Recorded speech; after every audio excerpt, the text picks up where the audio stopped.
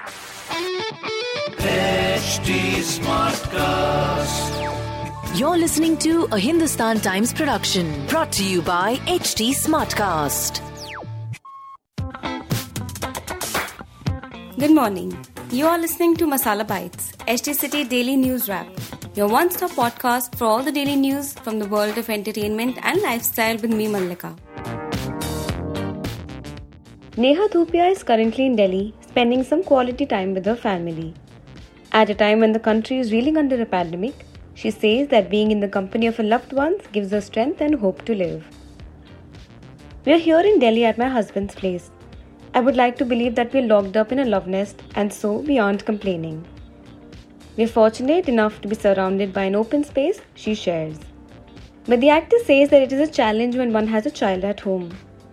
We've decided to stay indoors and take all precautions. But what is scary is that despite taking all precautions, people are getting COVID. I've been reading the news about children contracting the coronavirus now, she states. The second wave of COVID-19 pandemic in the country has pushed actor Karanveer Bohra, who is currently in Vancouver, Canada with his wife and 3 daughters, to postpone his trip to India.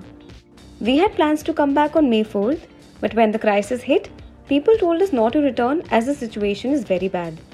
I was also a little worried because my newborn baby is with me and I just didn't want to take any chance, shares Bohra. Waiting for things to settle down in India before he brings his family back, the actor says, I'm really looking forward to coming back to India because I want to be with my parents and I'm also missing my country.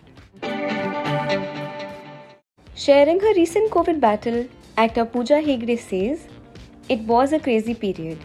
The experience of losing your sense of smell was a weird sensation. Other than that, I was pretty okay with everything.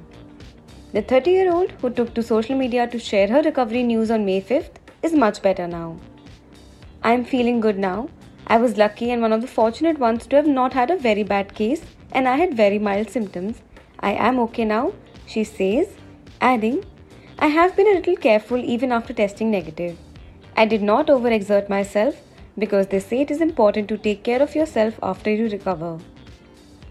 Talking from her experience, Hegde emphasizes that every person who has recovered from COVID should be extra cautious going forward as there is a possibility of relapse.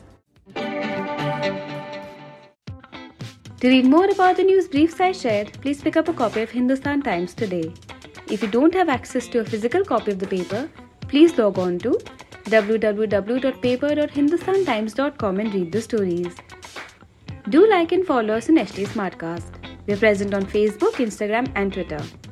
To collaborate, write to us on podcast@hindustantimes.com and to listen to more podcasts, log on to htsmartcast.com. Thank you.